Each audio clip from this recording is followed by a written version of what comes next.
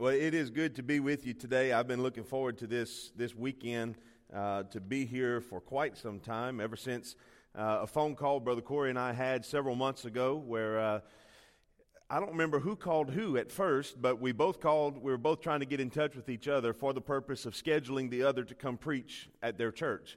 And so in one conversation, we scheduled a weekend revival at my church and the Legacy weekend here with y'all, and the Lord's been in it from the get-go. And I do want to say, before anything else, thank you for letting us borrow your pastor for the weekend 2 weekends ago.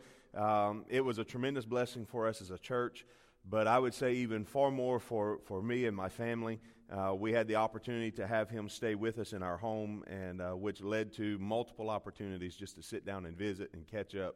And it's neat to see how over these last 2 or 3 years since we've kind of reconnected, since I've been there in DeRidder, the transition that has happened in our relationship, because it was always, I still looked at Brother Corey as my youth pastor, and he was that older minister that I looked to, and a man that I respected, and I still do respect him tremendously.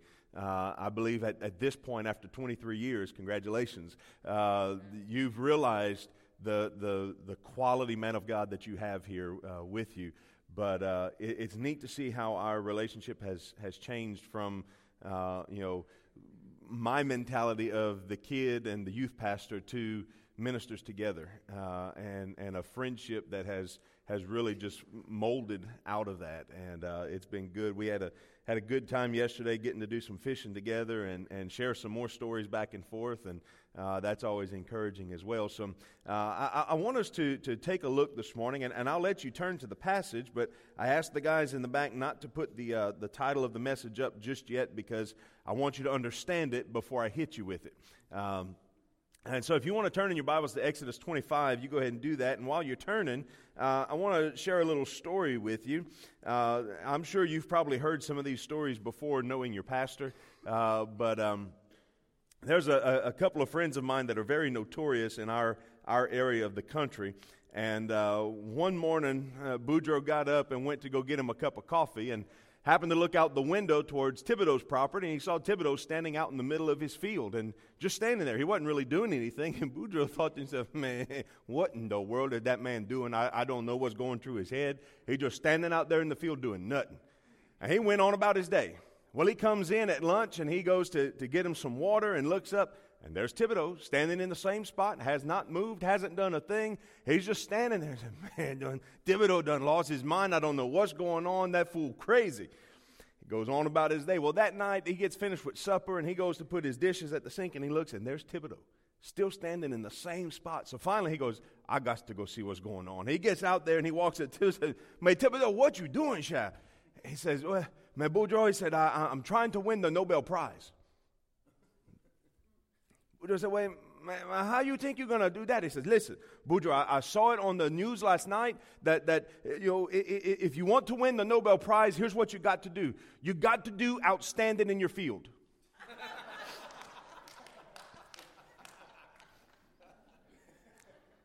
He didn't quite get it. Sorry, I know that didn't catch everywhere. I get the same response at our church. Matter of fact, last week I had a 1-year-old cry, and it was perfect timing. Everybody else was starting to giggle. She cried, and they left. I was in, and that was my youth pastor and his daughter. Anyway, even like he didn't get it. And look, I use these a lot, and sometimes I get to the end of the joke, and I look at my folks and I go, no relevance whatsoever to the message, let's go. And sometimes it does fit, and this one does, because, folks, I truly believe that even as, in this joke, Thibodeau didn't quite understand what outstanding in your field really meant, I think sometimes we as Christians, we as church members, don't really understand what it means to be a church member. We don't understand what it means to be a Christian. We don't understand what is truly required of us by the standards and the commands that are given to us in God's Word. And so today, as we begin this time together with our 3 meetings today and then the one tomorrow night, I want us to look at this. When Pastor Corey talked to me about coming and doing this Legacy weekend, I immediately started to think, okay, how can I do something on legacy? And I thought, I'll be honest with you, I went through about 4 different game plans on what I wanted to do. And every time I would start making progress on building something, God would go, nope, that's not it. I would slide that aside and start on something else. And then he began to give me these things. And I will tell you before I get into it, this message today has the possibility of being slightly offensive in the verbiage of it. But let me also tell you, this is a message that I had to preach to my people. We were starting a series of messages on how to live the Christian life. What are the biblical responsibilities of the Christian? And this was the first message of it, and I told my folks the same thing I'm telling you, just hang on, bear with me, don't throw your stones, don't walk out, and I don't live here, so you can't go pack up my stuff, but don't run your pastor off because of it. But here's the thing, if we're truly going to understand how to be a people of legacy, we first have to know how to live the legacy we want to leave behind.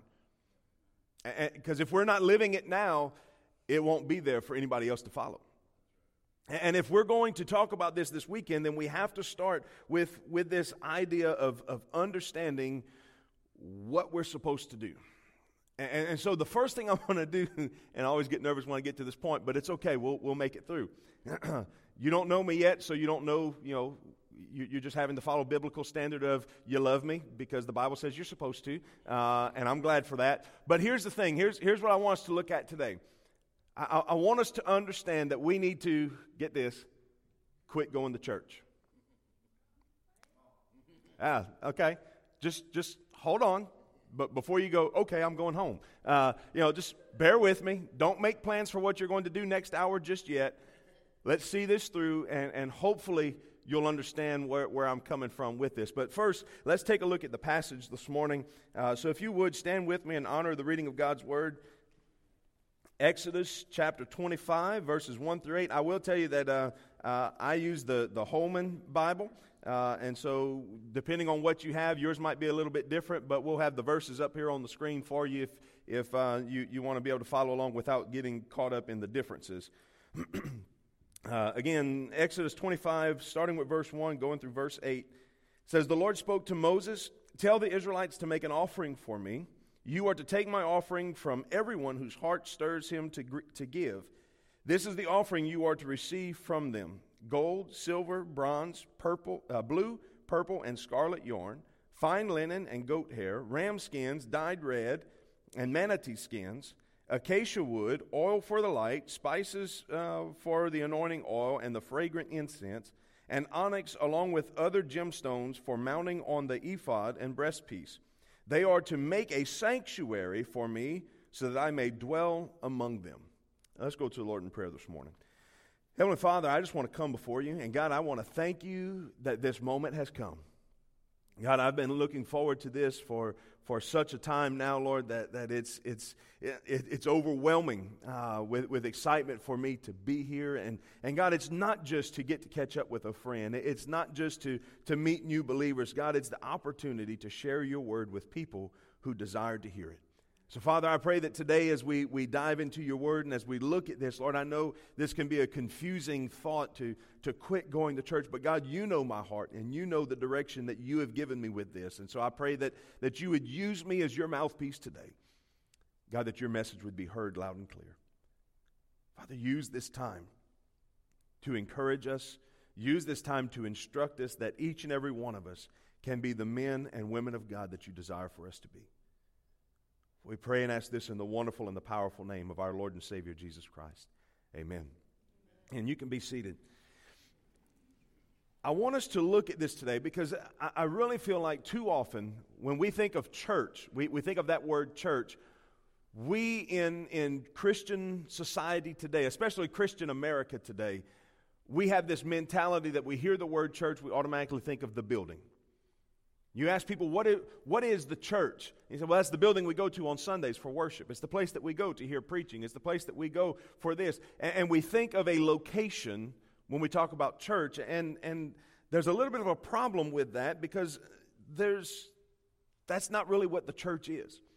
And when we look at what the New Testament says, what Jesus said about the church, the few times the church was mentioned in the Gospels, when it's mentioned in the New Testament, in the early church days, the term church did not mean a location, it didn't mean a building, it was simply talking about a people.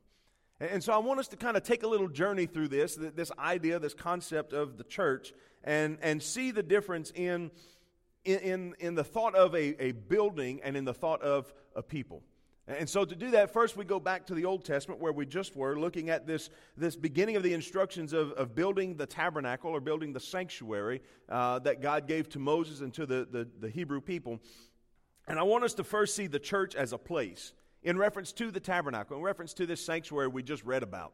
And with that, there was a purpose for this tabernacle. There was a purpose for this. And for them, as the Hebrews were on their exodus, God gave them a pillar of cloud by day, a pillar of fire by night to lead them. And ultimately, He instructed them to create a tabernacle, a place. And I love the way it says it there at the very end of verse 8, so that I may dwell among them. And if you're familiar with the story, they would go from place to place, they would journey, and when they would finish journeying, they'd set up this tabernacle. And y'all listen, this was not just some little tent. You know, it wasn't like, I don't know how many of y'all do sports, but I've got 3 kids. I'll show a picture to you in the next hour of my kids and brag on them a little bit. But I've got 3 kids that play soccer, and we do a lot of traveling with soccer. And we get out sometimes in these tournaments in this time of year, and we pop up these little 12 by 12 tents so they can have some shade. Listen, we're not talking about a 12 by 12 tent. We're talking about a place big enough to fit, the nearly 1 million people, if not more than 1 million people, that traveled in the Hebrew nation, that they can come in and worship together. There were separate areas, an area where the women and children can go, and then a further place where the men can go, and even further place where the priest could go. And then there was, that one special place that eventually would gain the term of the Holy of Holies. And that's where God's presence would dwell. As they would set it up, this pillar of cloud or fire, whatever time of day it was, when they got it set up and when that Holy of Holies was erected, that cloud would come and would sit on that place. And God's presence would dwell in it. And this was the point of the tabernacle. It was a place where God would come, and God gave them guidelines on how they could come to Him within that place, that they could come and worship Him, that the priest would go in and offer sacrifices before Him. And the purpose of those sacrifices, the reason for them, was for the forgiveness of their sins. Number 1, in Hebrews 9:22, it tells us, according to the law, almost everything is purified with blood, and without the shedding of blood, there is no forgiveness. There had to be shedding of blood for there to be forgiveness of sins. And God required that blood would be shed so that sin could be forgiven, to atone for sin. So they would bring in an animal of some sort. And if you've ever read the guidelines for that, there were different levels of things depending on where you were in society. If you raised sheep, then you would bring in a sheep. If you raised bulls, you'd bring in a bull. And there were all these different standards for it. But the thing was, an animal would be brought in, it would be killed, it would be slaughtered in a very specific way. It wasn't just all willy-nilly, just go in and kill the animal and throw it up there and go, oh, good enough. It was very meticulous how the priest was to handle it, and that sacrifice was given to pay the price for the sins. But here's the thing, every individual, every family had to bring a sacrifice for their sin. And then once a year, there would be a sacrifice offered for the nation as a whole. There was a constant need for sacrifice. And this sacrifice was a future picture, of the future sacrifice that Jesus would make for us. In Hebrews 9:26, just a little bit further from where we read just now, it says, He has appeared one time at the end of the ages for the removal of sin by the sacrifice of Himself. See, here's the big thing when it comes to the sacrifice of the animals. It had to be done repeated because it was temporary. It was a covering. It wasn't a removal. That when they would offer, even on the Day of Atonement, this one sacrifice for the sins of the entire nation, that when it was finished, it was a covering of sin. It was so that God would not look on their sin. Matter of fact, one of the last things that they did in that whole process of the sacrifice is to take some of the blood from the lamb that they would put on the altar. They'd take some of that blood and they would put it on a goat. And they'd carry that goat far out from the camp into the wilderness and run it off into the wilderness with the mindset that as that goat carried the blood of the lamb out away from the camp, so God would not look on, not associate with them their sin anymore. But it was not gone. It was not washed away. It was simply covered. But when Jesus came, I love that about that verse, He died so that we could have a removal of sin. So if we're talking about this tabernacle, this place of worship, this place where people came for forgiveness, yes, there was a physical tabernacle. Yeah, it was. It was a physical place where you can go in. There is meticulous details in God's Word of how they were instructed to build it. I mean, from the measurements of how tall it would be to how long it was, what kind of fabric to use, what kind of wood to use for the poles, and even which tribe of the children of Israel would carry which pieces as they journeyed from place to place. Very meticulous details. Yes, there was a place. But here's the thing. This physical tabernacle was not a place to meet with other people. It was not a place to go and hang out. It was a place where the people of God came into the presence of God to request the forgiveness of God. That was its intent. That was the only reason that it was there. It was a place where they could come into the presence of God and worship Him and honor Him and bring Him their sacrifices. So what does that mean for us? Well, here's the thing. The building that is at 17722 Southwest 15th Avenue, it's not the church. It's a building. Folks, you have a nice building here. And I believe that every Sunday when this building is open and the lights are turned on and the doors are unlocked, that people come in and the church meets here. But folks, listen, heaven forbid it ever happen, but if this building were to burn down, and all these buildings that you use for Sunday school and Bible studies and worship and all the ministries that go on, if every building on this property burned down, the church would still exist. Because this is but a building. This building does not have life. It does not bring life. It's the people who gather here, worship here, minister here, that brings life to this community. That's the whole point of this. And listen, that's why I'm saying we need to quit going to church. I'm not saying don't ever come back. I think the Bible teaches us the exact opposite, that we're not to forsake the assembling together of the brethren. We should come together. I believe that every Christian, every Sunday, should be in Sunday school, in worship, in every opportunity they have to gather together with their church family, whether it be Bible study, discipleship, mission trips, any opportunity you have to honor the Lord and to serve the Lord, I think we should take it, because if we don't, I believe personally, and I believe it is in Scripture, that it is a sin towards God. Because say, God, my time is more important than your time, so I'm going to go do what I want to do rather than what you want me to do.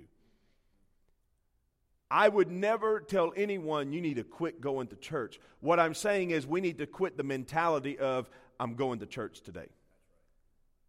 If you have to have that mindset of some sort to say, I'm going, then you say, I'm going to go meet with the church today. I'm going to go have church today. I like that statement. I like when we show up and we have church. The first time I heard that, I'm like, of course we had church. We're here. Then I was in a worship service one day where we had us some church. I was like, I got it now. Okay, yeah, we're going to have church today. So if this is not the church, if this building, as nice as it is, as comfortable as it is, you know, nice and cool in the summer, nice and warm in the winter. I don't know if y'all have winter here. I don't think I've ever been to Florida in the winter time. I always come in the summer. It's more fun in the summer, you know. If this isn't the church, then what is? For that, we go towards the New Testament to understand this idea of the church. And what I want us to understand is the church is a people. It's not a place, it's a people.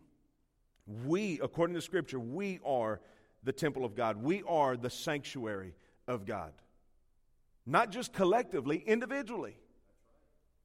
Did you know that you are the temple of God?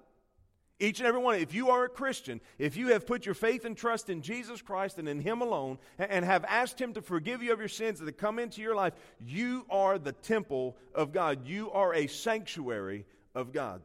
1 Corinthians 6:19. Do you not know that your Bible is a sanctuary of the Holy Spirit who is in you, whom you have from God? You are not your own. See, that's one of the verses that tells me when we decide that our time is more important than God's time, it's sin, because you are not your own. The day that you got saved, the day that you trusted Jesus Christ as your Lord and Savior, the day that His blood paid the price for your sins, you lost all right and ownership of your life. We sing the song so often, victory in Jesus. He sought me and He bought me with His redeeming blood. As Christians, we have the Holy Spirit of God in us. We have God's presence in us. We no longer need a building. We no longer need the Holy of Holies. Matter of fact, that's one of the reasons that when Jesus died on the cross, the temple veil was torn from the top to the bottom. I love that about it. I don't know if you've ever seen that before, that the Bible actually says it tore from the top to the bottom.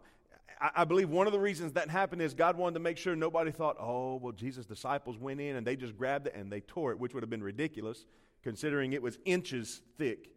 I've seen the power team before, and they take the big phone books and they rip it. Ain't nobody ripping the veil that was on the Holy of Holies. No man was going to do it.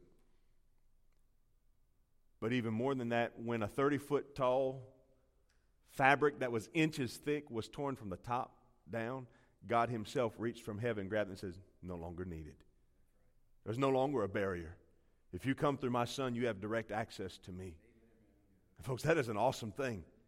That's a powerful thing to understand, that I don't have to go to a man to say, can you connect me with God? I don't have to go to a place to say, can you connect me with God? All I have to do is say, God, I need you. And I'm connected with Him. Because He's here with me. And listen, I'm not saying, hey, look up here because I'm better than you. No, this is for all of us. All of us who have been saved, we have the Holy Spirit of God within us. He's been given to us as a guarantee of our salvation. We don't have to wonder if we're saved. We don't have to hope that we're saved. We can know that we're saved. Matter of fact, in 1 John chapter 5, it tells us that John says, as he's finishing this letter, which, by the way, if you've never read or studied 1 John, man, you need to. It's basically God's love letter to us as believers. Him saying, I love you. I loved you first. I loved you so much, I sent my Son to die for you. It lays out everything that we need to understand about salvation. And at the end, John says, I have written these things to you who believe on the name of the Son of God, that you may know that you have salvation. We can know because the Holy Spirit is in us and gives us the guarantee. Look at Ephesians 1:13 and 14. It says, in Him you also, when you heard the word of truth, the gospel of your salvation, in Him when you believed, were sealed with the promised Holy Spirit. He is the down payment of our inheritance for the redemption of the possession to the praise of His glory. He is the down payment of the inheritance. What is our inheritance? Heaven. How's the Holy Spirit down payment? Because we get a little bit of God with us here now, to remind us that one day we'll be in His presence forever. It's a down payment. It's an assurance. It is the seal. I love that part of it. He's been given to us as the seal of a promise. You know what a seal is? Years ago, before there was email, before there was snail mail, postal service, they would write letters. Now, I can remember writing letters before we typed them out, but this was different. They'd take a piece of paper and they'd write out the message, especially someone who had authority. A king, a governor, anyone like that. They'd write out their letter, and instead of putting it in an envelope and putting a stamp on it and all that kind of stuff, they would simply either roll it up or fold it, put a bit of hot wax where the two pages met up, and then he had some kind of stamp, some kind of metal object or wooden object that had a signet on it, some emblem or initials, and they'd press it into that hot wax, and then they would let it cool, and once it cooled, it would seal that letter. And what that meant when that letter would be delivered to someone, because no one of importance delivered their own letters. That was beneath them. They had people who would deliver letters for them. Remember, don't kill the messenger? The messenger brought the message. Hand it to them, and That statement is there because it was very common. If it was a letter they didn't like, they'd kill the one who carried it. And it was a symbol to whoever sent it that we didn't like your message. I don't want to be the messenger. Walk in the door, here you go, and take off running. But they bring it to him, and when they saw that seal, they knew instantly this came from the king. This came from the governor. This is his authority. His power is here. Folks, listen. The Holy Spirit of God is the seal, the stamp of God on us that we are his. It is God's power. It is God's authority. It is God's right. And that's who we have in us. We are the temple, the sanctuary. We are his dwelling place. This is not the church. We are the church. Now, I say that, and you might say, well, you're not a member of our church. I'm not a member of Jonesville. I'm a member of Westview. But we together are the church. I might not be part of the body of Christ that meets here, but we're all the church together. There is no, and I love this. I don't know if any of you read the book or watched the movie The Insanity of God, but there was a statement that was made at one point where the missionary said he was talking with one of the mission pastors who was in prison, and he went to say something about the American church. And he goes, well, stop right there. He says, you need to understand, there's no persecuted church and free church. There's no Russian church and American church. There is but the church. We are the church, his dwelling place. 1 Timothy 3:15. Paul's writing to the young pastor Timothy, and he says, I have written so that you will know how people ought to act in God's household, which is the church of the living God. He said, oh, wait, hold on. He said, people are supposed to act in God's household, which is the church. Now, the statement, which is the church, is talking back to the people, not the household.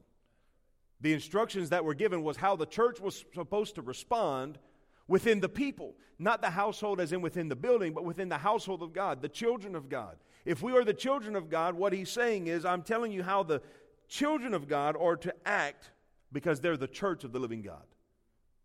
There's instructions for us on how we should live, how we should act. And according to Scripture, we are being built up for him and by him.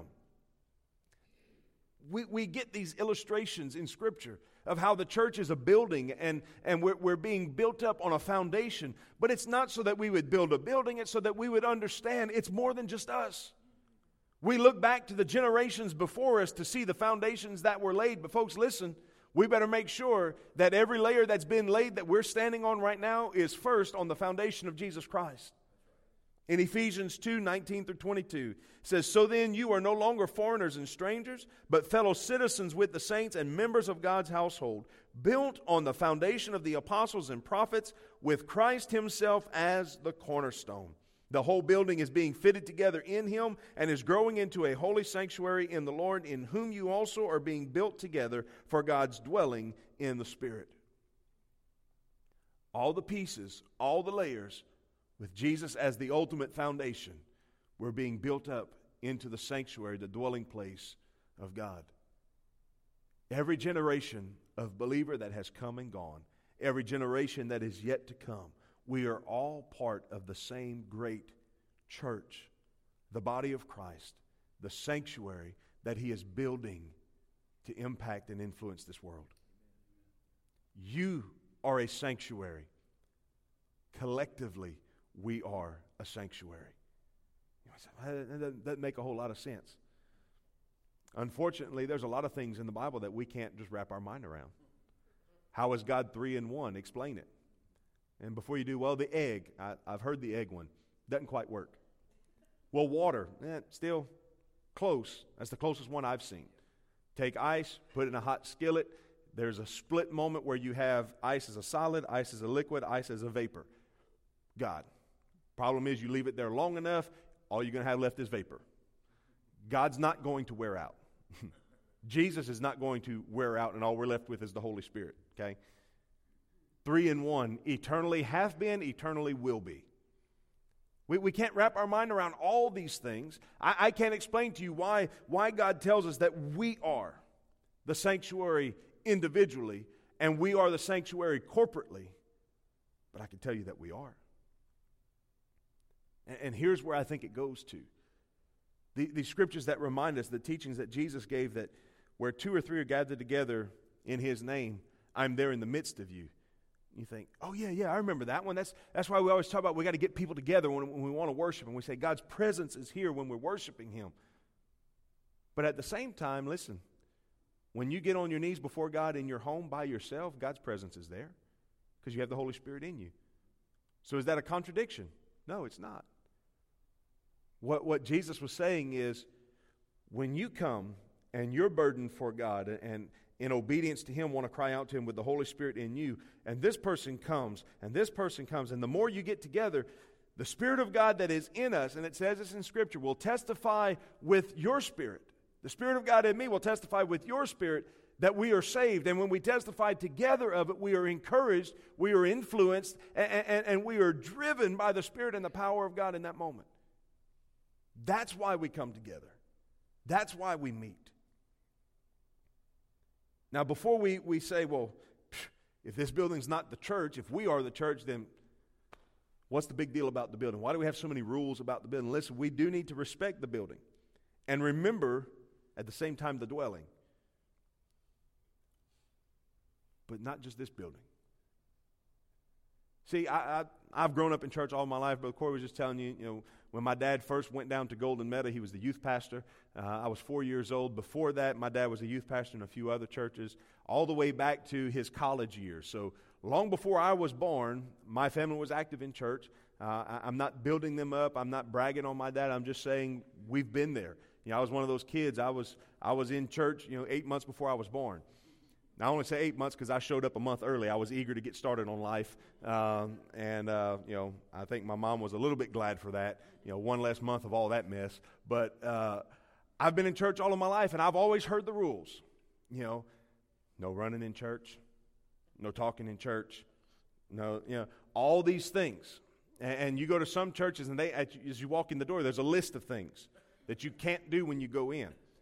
And you walk into them, and you think for a moment when you get into some of their services, you want to go back and go, okay, where's you shall not worship in the building? Where's you shall not enjoy yourself in the building? We put so many rules and regulations on the building, but very rarely do we put rules and regulations on how we treat the church, God's sanctuary. Far too often we're more concerned about how we take care of the building than how we actually take care of the temple of God. We need to cleanse God's sanctuary far more than we need to clean our building. See, I think personally, if every Christian was as concerned about cleansing the temple of the Holy Spirit of God as they were making sure that the building where the church met was clean, this world would be a different place. Churches would be different for sure. 1 Corinthians 3, 16 and 17. Do you not know? You say, well, hold on. We talked about this already. Different passage, same message. Do you not know that you are God's sanctuary and that the Spirit of God lives in you? If anyone ruins God's sanctuary, God will ruin him. For God's sanctuary is holy, and that is what you are. Now, if you don't mind, brother, leave that verse up there for just a minute for me. I can remember people throwing a fit when somebody did something at church. A mess was made. Oh, you better not. Did you leave, and they fill in the blank, in the church? I showed up one Sunday at a church that I was in, and there was stuff. Couldn't tell what it was. Black stuff all down the center aisle of the church.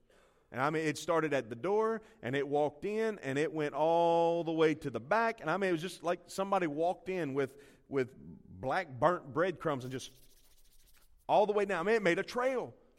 You should have heard some of the people. Who made this mess in God's house and left it here? About 5 minutes later, a fella come walking in, and physical conditions make it to where he can't actually step, so his feet shuffle. And as he walked, it left a trail. His shoes were rotten on the bottom, falling apart. And so very quickly, I got some people together, and we got it all cleaned up before anybody else had a fit. And one of our church members helped that individual go get some new shoes that week. And I thought to myself in that moment,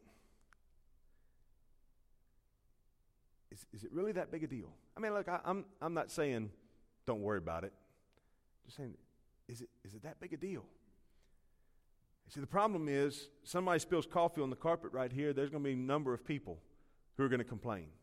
Well, we don't need to let anybody have any drinks in the sanctuary. That's just a mess. But what do we tell people that we believe are Christians, who are members of this church, members of our churches, when we know that they're living in sin?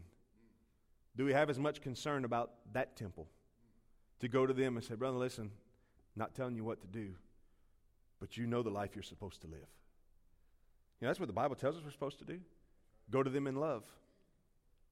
Not walk up to them, hey, idiot, wake up. That's not going to be any good. You'll probably get hit. You'll run somebody off.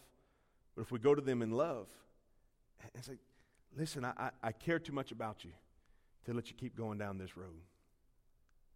Or what about for ourselves? We'll come and we'll see every little fault in the building. This isn't clean. That's not clean. Somebody left this. Oh, they didn't turn the lights on. Oh, the air's too cold. The air's too hot. You know, all these different things. And yet we ignore the things in our own life that keep us from being the clean temple that God not only desires, but deserves. We are the sanctuary. God's sanctuary is holy, and that is what you are. Folks, it's time that we get past this thought of going to meet God, and we understand that He is with us. There's an old song that we used to sing. I'm sure at some point y'all sang it here. Lord, prepare me to be a sanctuary. There's a lot of truth in that song.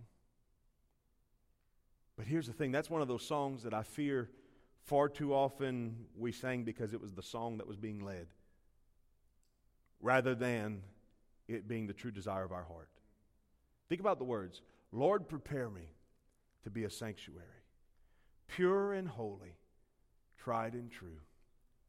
With thanksgiving, I will be a living sanctuary for you. Is that your heart's cry to God? Is that your prayer every day? I want us to end with this morning as we're getting ready to close this time together. I want us to end with this song. So I want to ask you to stand with, but here's the thing. We're going to sing this together, but I don't want you to sing it if you don't mean it. I don't want this to just be a song that we sing. I want this to be your prayer to God today. Rather than a traditional prayer of, dear Lord, such and such, in Jesus' name, amen, we're going to sing this song as our prayer to Him. God, I want to be your sanctuary. My life is not my own, it's yours. I've been bought with a price. And today I humble myself before you and say, cleanse me, purify me, make me your sanctuary. Stand with me if you will. If you feel that you can sing that to Him today, that could be your prayer today, you sing it with me. Lord, prepare me to be a sanctuary, pure and holy, tried and true, with thanksgiving.